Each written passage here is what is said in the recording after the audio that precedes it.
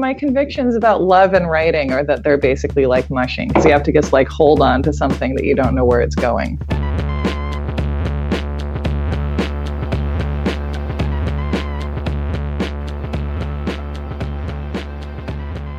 you want to tell me about your relationship with the phrase going postal? I feel like it's a phrase that you heard a lot in the 90s. And the first thing I associate it with is with Newman on Seinfeld. Let me ask you something. What do you do for a living, Newman? I'm a United States postal worker. Aren't those the guys that always go crazy and come back with a gun and shoot everybody? Sometimes.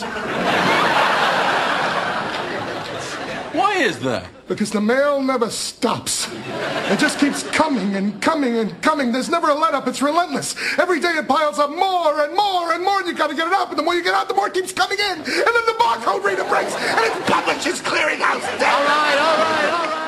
As someone who spends a lot of time reading about random crimes, and when I was in Alaska, I was at a thrift store and bought a book called Murder at 40 Below, because that's the kind of thing that I do in my spare time. I cannot think of a single thing I've read about a postal worker committing a massacre or anything like that. There were a series of shootings in the late 80s and early 90s committed by postal workers. And I guess the underlying thread of this, or the great glacial trend here, is that this was at a time when mass shootings got attention.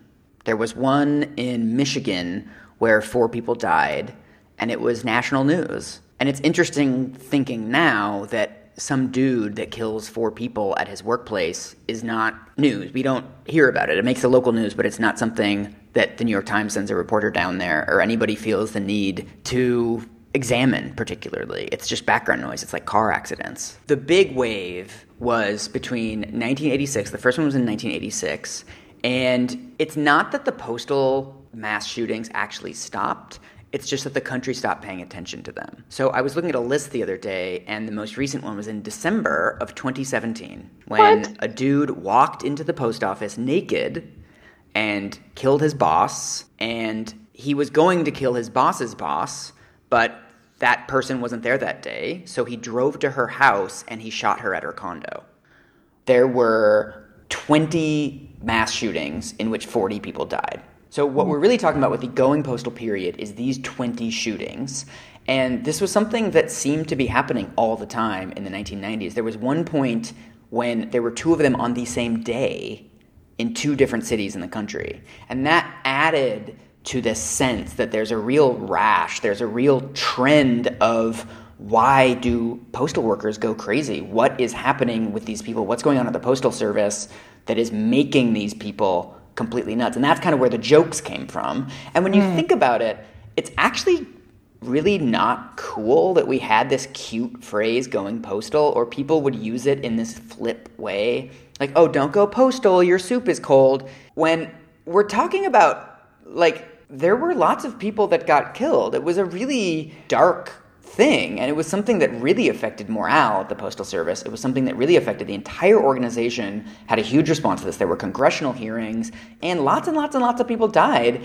And it's funny that sort of the legacy of this is this cute phrase that, showed up in the movie Clueless. And we're talking about at least 35 people died in these various shootings, and in the most horrific way. Yeah. So the kickoff to all of the media attention was 1986 in Edmond, Oklahoma, when a guy walked into the post office and shot 14 people. So the first guy that did this was named Patrick Sherrill, and he had been fired the day before, or he was about to be fired. He was kind of going down the path toward being fired.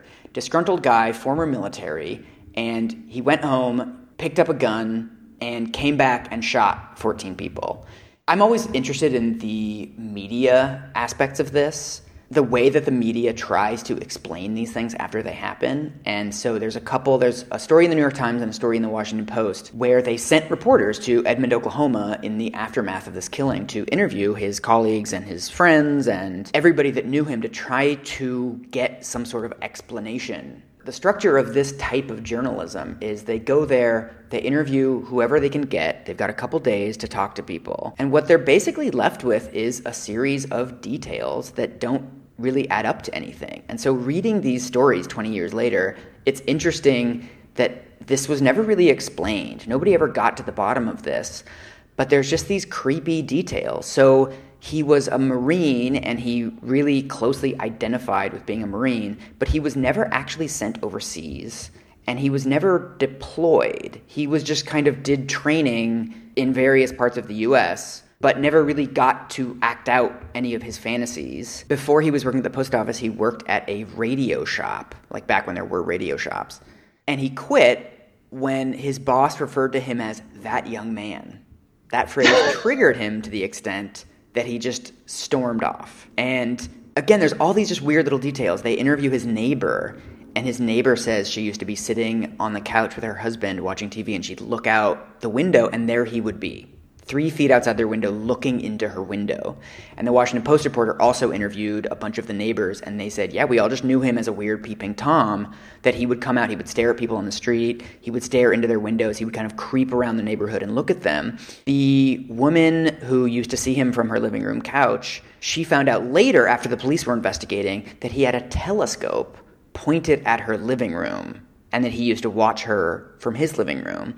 And what she said was, I didn't even get undressed in there. So even by the standards of weird perviness, it's weird. It doesn't seem like he was a voyeur or anything. It seems like he just kind of liked watching people, and he felt really alienated. He was living in his mother's house. It wasn't clear that he had a lot of friends. And what's so interesting about these old stories is basically they're just a series of details that just kind of trail off. There's never a smoking gun mentally. There's never any sufficient explanation for what would drive somebody to kill 14 people and injure 20 more. I mean, it's a huge shooting. That reminds me of researching Jeffrey Dahmer, which of course I got really into when I moved to Wisconsin. And you would read, in the books about him, they go to such great lengths for the authors to be like, he lived in a scary house on a scary street and had everything about him is supposed to be sinister in some way. But the picture that I always ended up with was like, what a lonely guy. Once they arrested him and he was in custody and they got his medication kind of stabilized, he was just like, I don't know why I did that. And he would try to explain it, but couldn't really. The last postal shooting that gets attention is in 2006 when a woman named Jennifer San Marco walks into a post office in Goleta, California with a handgun, and she shoots 6 people. And it is, to this day, the deadliest shooting ever carried out by a woman. She was fired from the Postal Service in 2003. She ends up moving to New Mexico. But then in 2006, she comes back. She walks in. She shoots the door person. Then she goes to her former workstation. It's not clear if she even knows the person who has replaced her at her desk. But she walks to her former desk and shoots that person. The most chilling detail from this is that there's a guy who is listening to his headphones, doesn't hear the screaming, the shooting, the running, anything, and she just walks up behind him and shoots him in the head. Oh, no. Awful. No terror, no anything, just lights out. So this is a paragraph from one of these articles where they go back and try to understand what happened and try to pull a human out of this inhuman behavior. To her neighbors, she was the woman who shouted furiously to herself, who ordered food at restaurants and bolted out the door before eating it, who knelt in prayer at the roadside, and who peeled off her clothes in random parking lots. All you can really conclude from this is, wow, she sounds weird. To her neighbors, she was a woman who exhibited symptoms of mental illness that no one ever dealt with, maybe for some reason. Yeah. Who knows? And one of course, underneath all of this is she lives in a small town in New Mexico. There's no mental health treatment. She is fired from her job at the post office for extremely disturbing behavior, for making threats, for making extreme racist comments. She started a newsletter called The Racist News, where she had all of these weird ideas about immigration and eugenics and whatever. Of course, it never gets off the ground, but she filed a license. That's one of the only paperwork that's available for her. I mean, reading these old descriptions of these shootings, it just makes you realize the extent to which all human behavior is unexplainable to a certain extent, right? The way that your parents act is unexplainable. The way that your partner acts is unexplainable. It's always a black box. And it's only in these shootings that we need some decoder ring, some way of understanding what could have led somebody to this. How could we have prevented it? When if you think about anything, why did I brush my teeth this morning? Why am I recording this podcast with you? Why do I take the bus some days and ride my bike other days? All human behavior is unexplainable. And so it's not that journalists shouldn't try to understand it. It's just the fundamental futility of it becomes very clear in these extreme incidents. But on a day-to-day basis, it's just as futile. Probably because I'm so dispositionally optimistic, I see it as this really useful thing to realize that anytime you think you have too firm of a handle on why someone behaved the way they did, or anytime you really think you know something, that's proof that you're not taking whatever you're working on seriously enough. And it's like an episode of Law and Order where they make an arrest 10 minutes in. You're like, oh, no, this isn't going to go well for them. They're going to have to prosecute someone else because it'll be a dead end. Anytime that I think I know anything, it's mostly a clue that I'm confused. That's a good rule, probably, as a journalist. There's never going to be a sufficient explanation. All you can get is these weird little clues and these weird little spikes of human behavior that jut out of other people, and you can grab onto them, but you never know where they're coming from or what their origin is. Yeah. So right after the shootings, there is an attempt on the part of the Postal Service to understand what caused them. Obviously, they are extremely concerned. Congress is concerned. Everybody's concerned. The entire country is talking about this. And of course, the Postal Service is extremely opposed to the phrase going postal because it's awful. And the first thing they do is they announce all these reviews of their internal background check policies that it turns out the Postal Service, because it's a quasi-governmental organization, was hiring a lot of former military people and saw itself as having this social mission. So they would hire people that couldn't get jobs elsewhere. They would hire people with sketchy employment histories. They would hire people with some mental illness. They kind of knew that this was part of their mission as an organization. And so the initial rounds of blame right after all the shootings are about individuals. Why are you hiring all of these people that might have mental illness in their past, might have access to guns, might have a history of violence? One of the reports notes that 43% of postal employees in the 1990s had some form of military experience. So this is where the initial blame goes, is why are you hiring these people without adequate background checks? You're not calling their previous employers. You don't have anything in place to make sure that people like this woman, San Marco, who are clearly showing mental illness problems and clearly, making threats and clearly doing things that are very troubling. Why aren't these people being dealt with? Why aren't these threats being reported? There's lots of talk about how the unions failed, that the unions knew that she was making weird threats, but they weren't telling it to management because they wanted to protect workers. They don't want workers to start being fired for their mental illness problems, et cetera, et cetera, et cetera. So the first round of explanations are all about the people, the characteristics of the people who are doing the shootings, and what is it about these people that we can prevent them from getting jobs at the post office, and maybe they'll get jobs at Burger King, and Burger King will have a bunch of mass shootings. Let's push this problem onto everybody else. And so that then, of course, leads to a backlash where there have to be structural issues at play. It isn't just that these individuals are to blame. There's people with military histories all over the country, and they're only shooting people at the post office.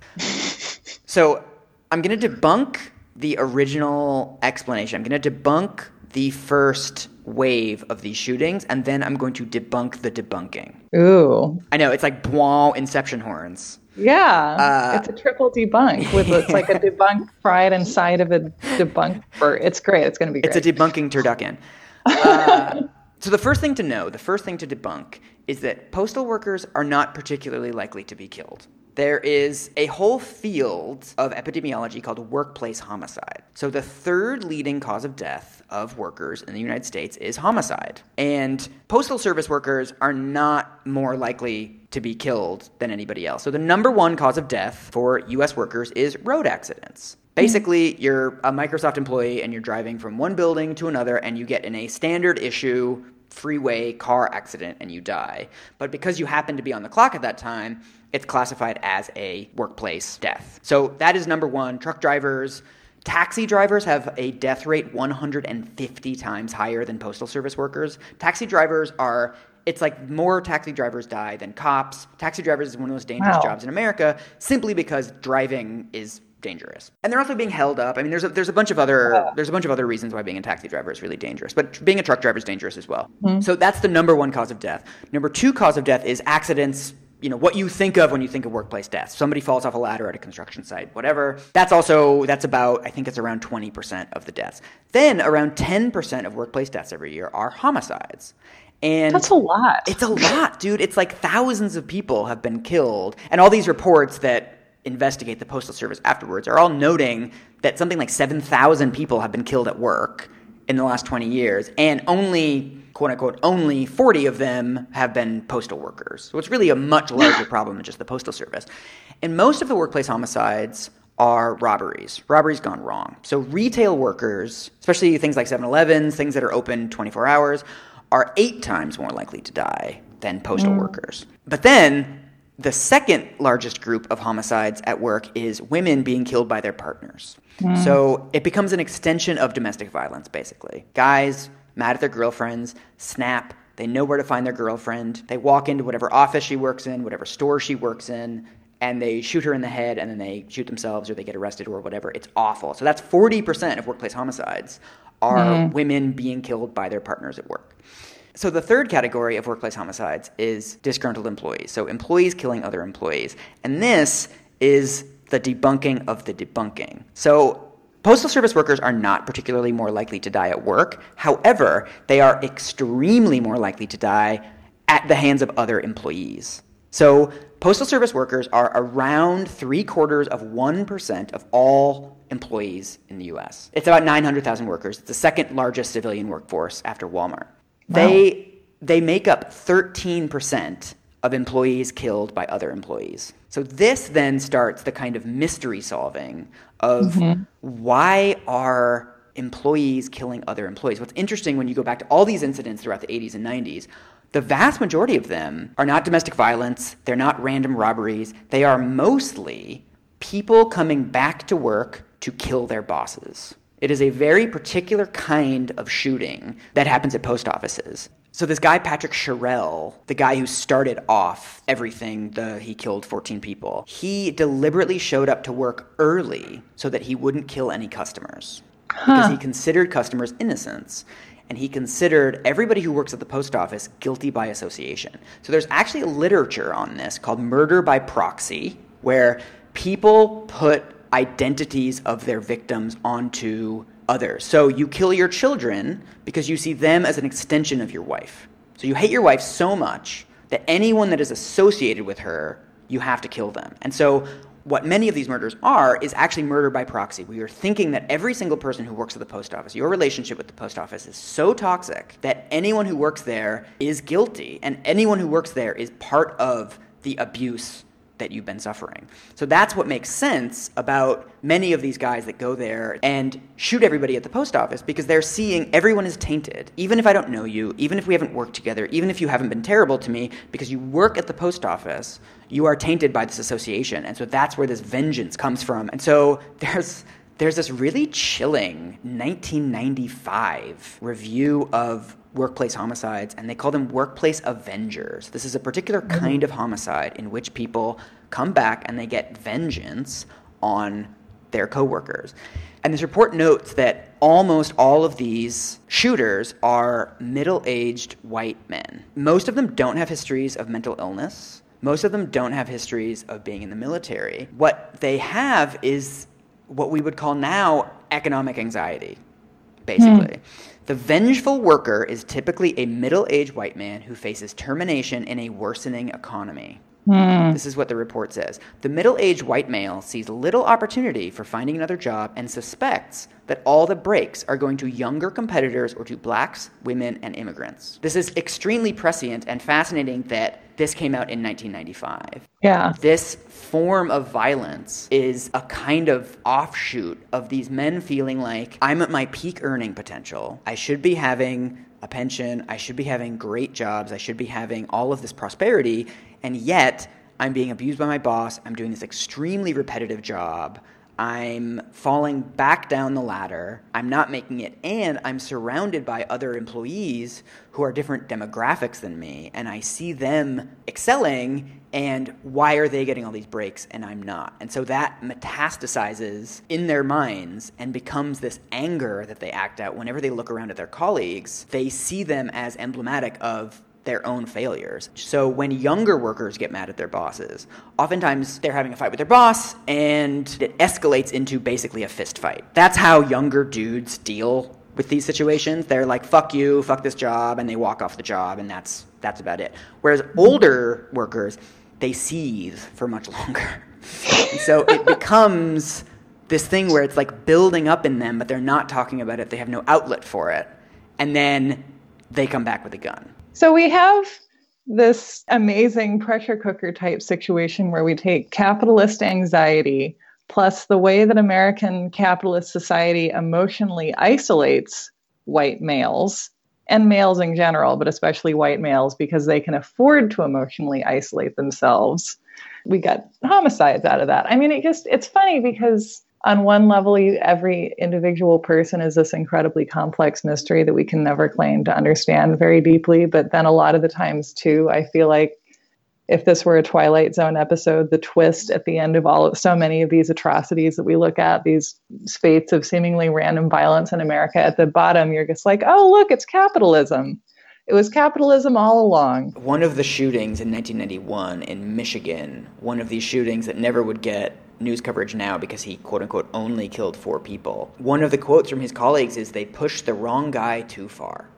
So he's a former military guy, same sort of profile, middle-aged white dude. And I think they push the wrong guy too far gets at the complex interplay between the characteristics of these individuals and also the structural stuff. That it's clear that you can't just say, oh, the Postal Service is bad, and so of course everybody's killing everyone. That makes no sense. There's lots of workplaces that are really bad in America. Yeah, why aren't there more massacres at Amazon? Exactly. What is going on structurally? What's going on at the Postal Service that is activating these guys? Why are all of these middle-aged men in the Postal Service lashing out at their colleagues and employers? It's extreme behavior to go to work, kill your boss, find your boss's boss not in her office, and go to her house and kill her. You have to wonder what the workplace circumstances are. There's clearly something wrong with the individual, but for an individual to lash out in that particular way, there also has to be something wrong with the workplace. And so this is where we get into the real Michael Hobbs bait of all of the structural things that have happened to the post office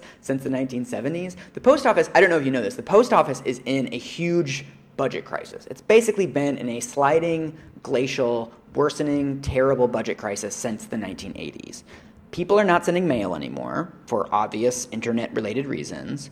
The Postal Service used to be a department it used to be a cabinet department, like the Department of Energy, the Department of Education. And then this is in the 70s, people started asking questions of, well, the Postal Service is selling a service. The Department of Energy isn't selling regulation. The FBI isn't selling investigations. So we've got this quasi-business of the Postal Service that is kind of solvent. It's kind of a functioning business. So why is it subject to budgetary increases and decreases according to the tax revenues of the country? So when there's a recession, Postal Service revenues get cut.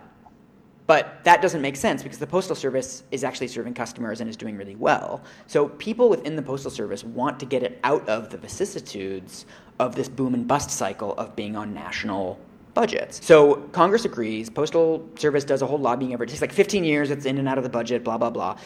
By the late 80s, it finally gets spun off and becomes an independent agency. But Congress also passes all these weird laws that say that it has to balance its budget every year. Congress still sets the rates for stamps. So the Postal Service is supposed to be operating as a business, but it can't actually set its own prices.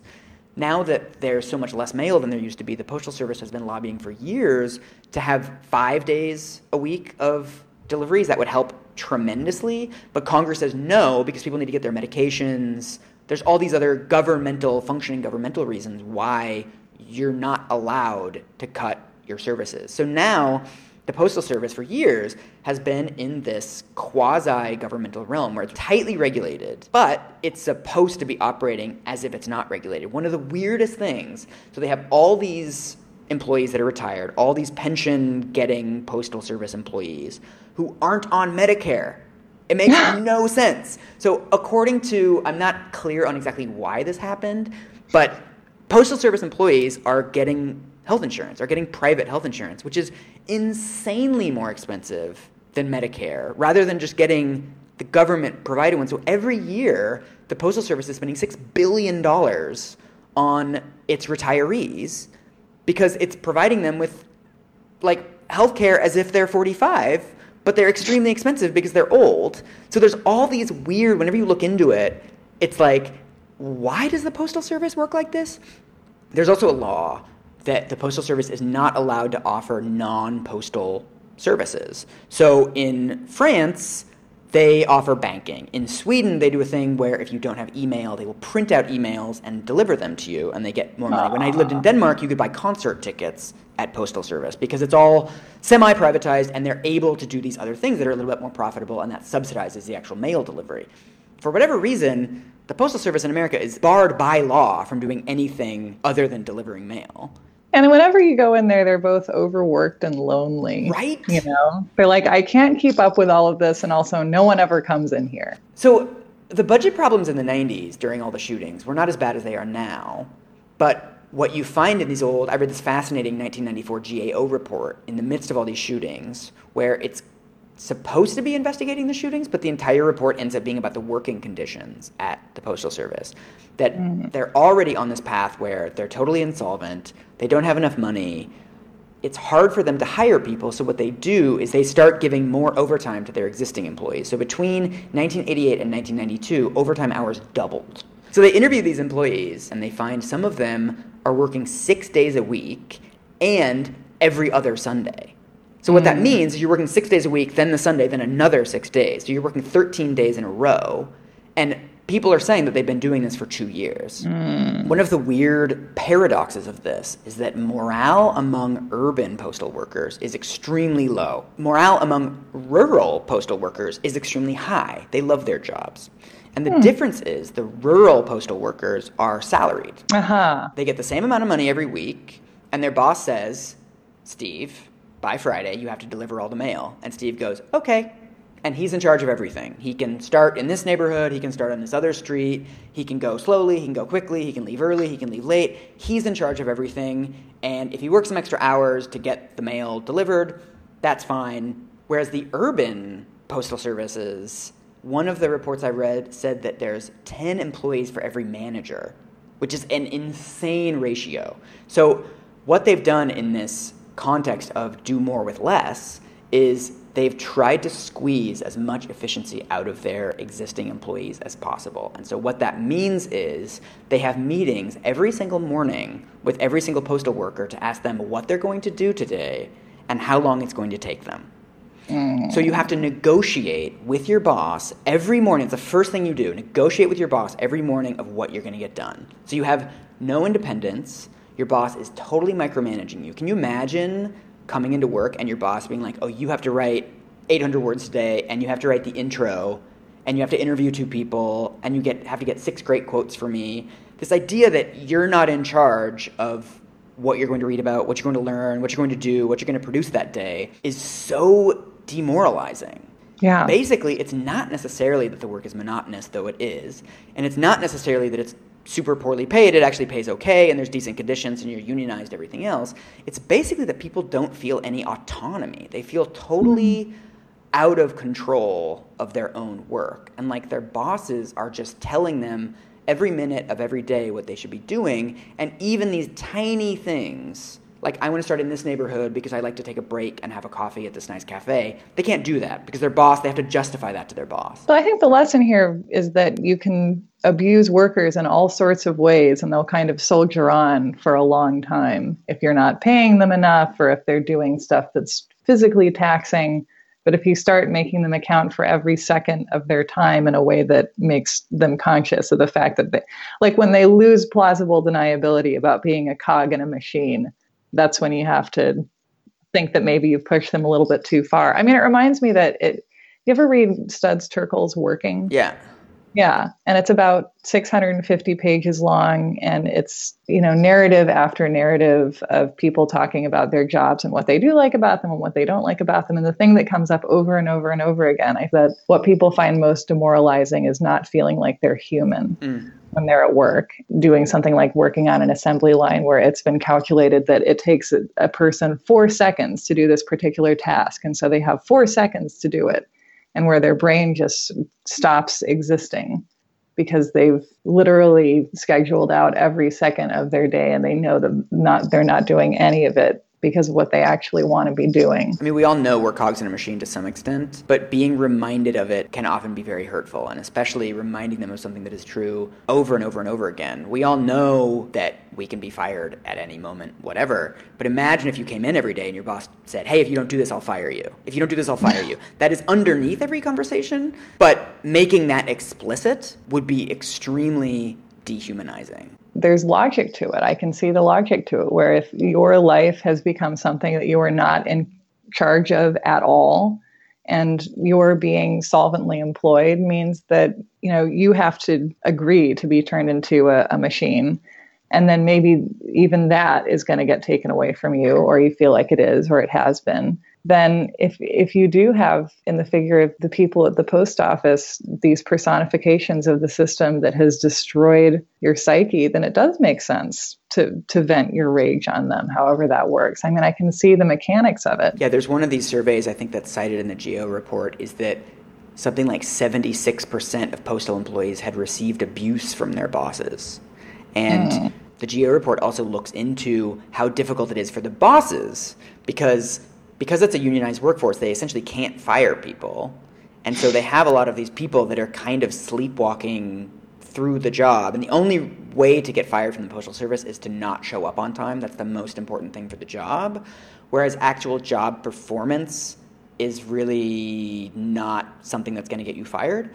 So the bosses feel like they have to abuse the employees, they have to threaten the employees to get them to produce, because that's the only way that they can get productivity out of them, is by threatening them with physical violence, by threatening them with bullying tactics, basically. Just like the shooters, I don't want to take responsibility away from these bosses from acting monstrously, but it's just the structure is such that the employees are overworked, the bosses are overworked, the bosses also feel emasculated because they can't do what they're supposed to be doing of making the company more efficient. The workers can't do what they want to do, which is work in a way that makes them happier, more productive, whatever. And so all the way down the chain, everybody's pissed off, everybody's sad and angry, and everybody acts toward each other in ways that are extremely antisocial and extremely perfect for creating unhappy people. So what I kept thinking reading these old reports is it's a story of austerity. It's a story of what it feels like to be under these do more with less conditions. That in a situation where you have surplus funding, you have time to think about creative ways to work, you have time to have meetings together or team building things or culture building things, what profits allow you to do is little extra things to make work tolerable. And in a situation with no money, you're trying to narrow the work down to only the productive components and only the efficient components and make it as effective as possible. But nobody is as effective as possible. Nobody is perfectly effective. Nobody never checks their personal email at work. You can't filter out all of these human aspects of work. It's just really hard to do those things under conditions of austerity that just make everybody terrible. I don't know how else to put it. I keep thinking of these management books that are written about how Google has these genius management techniques and they're structured differently and their org chart is non-horizontal and blah, blah, blah. And I always feel like so much of that efficiency or so much of that innovation is just from the fact that it's a wildly profitable company and they don't have to think that hard about squeezing efficiency out of every single employee. They give people room to be creative. And when you have that room, that's what happens. It's really about the room. It's not necessarily about trying to get everybody to be this perfect little cog. Or that if you are in a time of austerity or a perceived austerity, then the worker is going to be the first person who suffers, and then it's going to travel from the bottom to the top in terms of who gets squeezed. and who has more hours that need to be somehow forcibly removed from them. I mean, it starts to feel like this weird extraction surgery that we're performing on people, getting as many. I mean, what this makes me wonder too is if we're going to start seeing gig economy mass shootings. And the problem with that is that in the gig economy, you don't have a workplace. Will people start coming into WeWork or something like that? Every job I've had essentially has been one where I wasn't expected by any single employer to make a living on what they were paying me. So I feel like my entire life as a productive member of this economy has been gig economy based in one way or another. And what that means is that I have no sense of my employers feeling any sense of responsibility for my continued well-being. They're like individual clients. It makes it hard to feel a lot of animosity for any individual place that like isn't paying me on time or something like that, because I don't belong to any employer in a way that maybe you need to have a sense of being owned by somebody to have that feeling of being able to vent all of your frustration It dilutes your frustration across like 5 bosses rather than having one boss that becomes your murder by proxy vessel that you put all of your anger into, rather than a specific individual. What you see in all these cases is they put all of their anger onto one individual, their direct boss. That doesn't work as well for gig workers because oftentimes it's the structure that you're angry at or the entire situation that you're angry at, not necessarily, there's not one boss saying drive more hours, drive more hours, drive more hours. It's just you look at your paychecks and you have to drive more hours. It isn't this kind of day-to-day abuse type of situation. Yeah. So maybe, and also you can blame yourself in a gig economy because... Which of course is what capitalism tells you to do at all times, that it's always your fault if you're not earning enough money. Yes. And there, and then there are all the congratulatory ads and little fluff pieces about this Uber driver went into labor and still kept picking up people at the airport. Oh my God, that like genre of feel-good story is so dark. It's so dark. It's so terrifying. And you're like, well, how's the baby? And they're supposed to be inspirational. And it's such a literally puritanical thing of, you can always work harder. You can always work more. So I'm a big structural explanations guy. But in the same way you see these New York Times reporters flailing to explain the individual factors that would drive someone to kill 14 people, I'm also struggling to explain the structural factors that would drive someone to kill 14 people, because lots of workplaces in America are really abusive, and lots of government agencies are operating under brutal conditions of austerity. And so to me, the structural explanations are more interesting, but I don't know if they're more accurate. I don't know if this provides a better explanation than anything else. Whether it's structural or individual, there's no explaining why somebody would kill 14 people. There's no explaining why there were 20 of these shootings. Ultimately, nothing makes sense. I think it's interesting that this guy looked into windows, and I think it's interesting that conditions of austerity have wide-ranging, profound consequences on every level of employee. But ultimately, I don't think there is any explanation. I'm writing this article about obesity right now, and I keep asking people, playing devil's advocate and asking people, what about personal responsibility? What about environments? And kind of going back and forth. And what so many doctors have said to me is that there's no such thing as a problem that is only personal responsibility or is only environment. That doesn't exist. And so it's a little bit silly to even have the debate or try to split the apple 70-30, 50-50, 60-40, whatever, that everything is going to be structural and everything is going to be personal.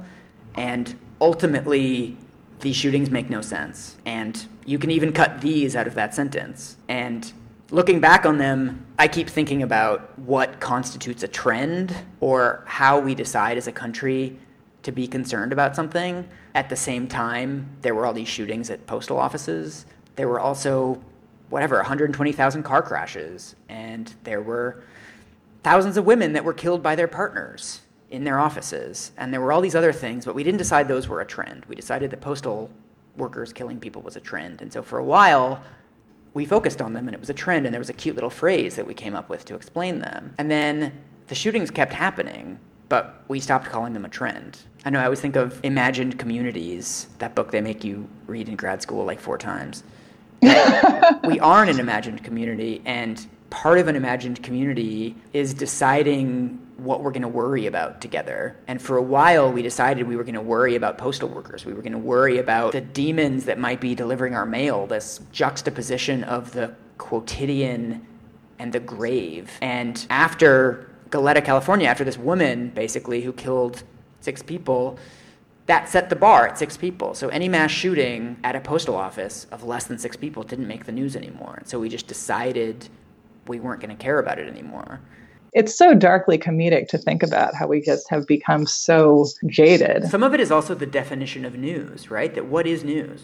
What is something? It's something that doesn't happen constantly. Exactly. And so something, people getting the flu is not news because millions of us get the flu every day. And so we don't put that on the front page of the newspaper. And after a while, there were so many of these shootings and normal shootings and suicide shootings and whatever else that we just stopped paying attention to them. I think one of the macabre outcomes of Columbine is that we stopped thinking of school shootings where less than 13 people were killed as serious, that raised the bar. And now we only hear about mass shootings that raise the bar, that set a record. We hear about the record-setting shootings, but we don't hear about the everyday 2-3 people, like this naked guy that walked into the post office and killed 2 people. That was some blip on the local news. I do think that we moved from postal shootings to school shootings. I think that became the paradigmatic thing that we worry about when it comes to guns in America. We started worrying about mass shootings in schools because it was children, it was innocents. Whereas in postal worker shootings, it's sort of mean bosses and disturbed individuals. And so there's less of like a biblical perfect story element of it because it's bad people shooting other bad people.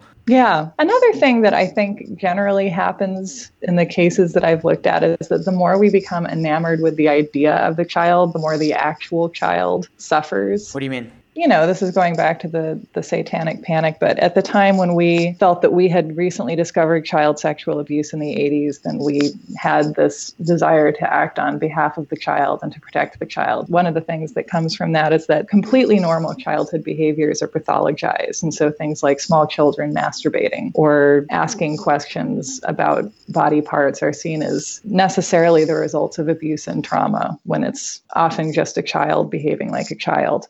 Or the fixation that the pro-life movement has on the idea of the baby, the idea of the fetus, means that babies and children being brought into the world who can't possibly be cared for, who there's no money to care for because we can't allocate it. And what's funny, too, is that there was a case recently where a teenage girl was murdered at high school by her ex-boyfriend, and it was kind of a dovetailing with that kind of workplace shooting where a disgruntled former partner or current partner shows up and kills a woman at work. I cannot think of a single news story that I've encountered or like a headline about that kind of a killing. I'm impressed that we actually got it together enough to gather enough data, because I feel like often when this sort of thing happens, we do a few scattershot and inconclusive studies and then sort of move on. Yeah, it's amazing that there are all these evaluations that are done.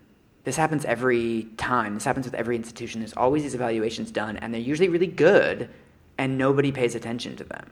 So all of the postal shootings were front page news, especially the one with the woman, because that's so rare. And then when a big 249-page report comes out based on, I think it was 3,000 interviews with postal workers, it's page 34, and all of these systematic underfunding, systematic abuse, systematic problems with the Postal Service are kind of a footnote. Oh, by the way, remember those shootings? Yeah, it turns out that this entire organization is complicit. Anyway, next page.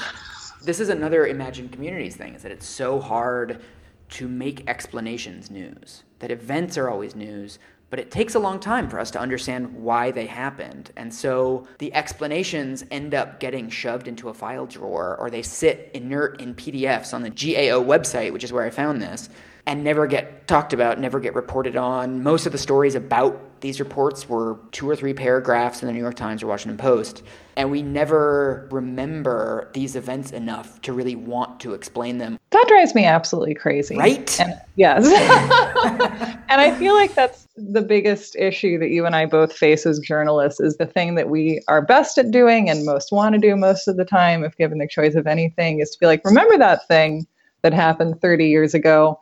Well, you might have thought that it was about this, but it was actually about all these other things. It makes me think of how, I grew up watching so many episodes of things like Unsolved Mysteries, where it was always 22 minutes of how did this mysterious thing happen? We'll basically never know, and then you watch another one. We talk constantly about how we want answers, but we often have the opportunity to seek them out or to listen to them and just get bored by them. Like I find, right? Do you I think the worst form of journalistic bias is the bias for novelty. Most things don't get explained through new and sexy and interesting explanations. Most of them get explained through expected explanations. It actually makes a lot of sense that under conditions of underfunding, you would squeeze your employees, you would make them work longer hours, you would drive them harder, and people under those conditions obviously act out in really antisocial, damaging ways. That's not all that interesting. That's not all that unexpected. That's not something that makes you sit up and go, wow. Whereas something like, hey, this guy trained a telescope on his neighbor's lawn is fucking weird. Whereas this institution is underfunded, therefore it is messy and difficult and hard to fix. That's just the same old story. And so I can see why editors put these things on page 17. That's why these reports, I think, always get ignored, is because they're always multifactorial, they're always prosaic, they're always, well, no one can say for sure what the explanation is, but here are 13 different factors. Each one of them has to be weighted against the other, and we'll never know how much each one of them contributed. That's not all that interesting of a thing to write about. This also relates to my frustration about the fact that there are basically no movies about appellate law, which trust me, I lose sleep over. And how there's one, I think it's Reversal of Fortune, and I love it. I love that movie. It's so good. And Ron Silver and Jeremy Irons have such a will they or won't they, I had a crush on Jeremy Irons he's like the oldest man I've ever had a crush on. And my God, even in like Die Hard with a Vengeance, him in the tank top, I'm like, I know he's like 74, but it just like works for me. Yeah. The implication too is that character was just so fancy that he had to be a sex criminal a little bit. Like he was so aristocratic that he had to have done something weird. That we have a hard time with trial narratives generally, because trials don't tend to be all that narratively exciting. And then appeals, which I think are the most fascinating thing on earth, are just so hard to dramatize, because the whole point is that you go back you look at the original trial and the transcript and essentially the original narrative, such as it was, and then you flip it around and are like, this was wrong, this was wrong, this was wrong, this was wrong. You did all of this wrong. You suggest very politely that certain things were mishandled, or, a key piece of forensic evidence actually doesn't hold up. This test that was administered actually has 1/3 false positives. And so how does that affect the integrity of the entire case? And it's just fascinating because you're taking apart something that once was presented as a whole and showing how it doesn't actually function. But you'd think that we would like it in narrative form, because detective stories are always about taking what seemed to be a whole that worked, like a functioning small town or a story, and then showing how all of these things were actually something completely different. That's essentially the structure of 12 Angry Men. You've got all these details. They're super guiltifying. I don't know what the word is for that. And then you go through them one by one and you find out they're not guiltifying. And it's actually pretty cool. But we just have difficulty doing that together, doing that as a society, or maintaining our interest long enough to still want to unravel the mystery years after it happened. These GAO reports came out a decade after the postal shootings, and people had chalked it up to a bunch of weirdo former Marine guys who got the wrong type of job. People weren't interested enough to go back and edit that. Once again, I've learned that it's amazing how much we can forget as a society. And this is something that I really would have thought, with how much time I dedicate to researching morbid topics, that I would have had some kind of vague awareness of. So for me, even if we're left with inconclusive answers about how to ethically practice journalism and how to somehow mitigate the effects of workplace abuse, even if we don't know the answers to that, at least I know that I am continually justified in spending more time reading about depressing topics. All I've learned is that I should tip my postal worker. Yeah. They have it really tough, and I should be super nice to them, and everybody has an interior life. And, I guess I knew that already. Tip your postal worker, and everyone has an interior life. Yay.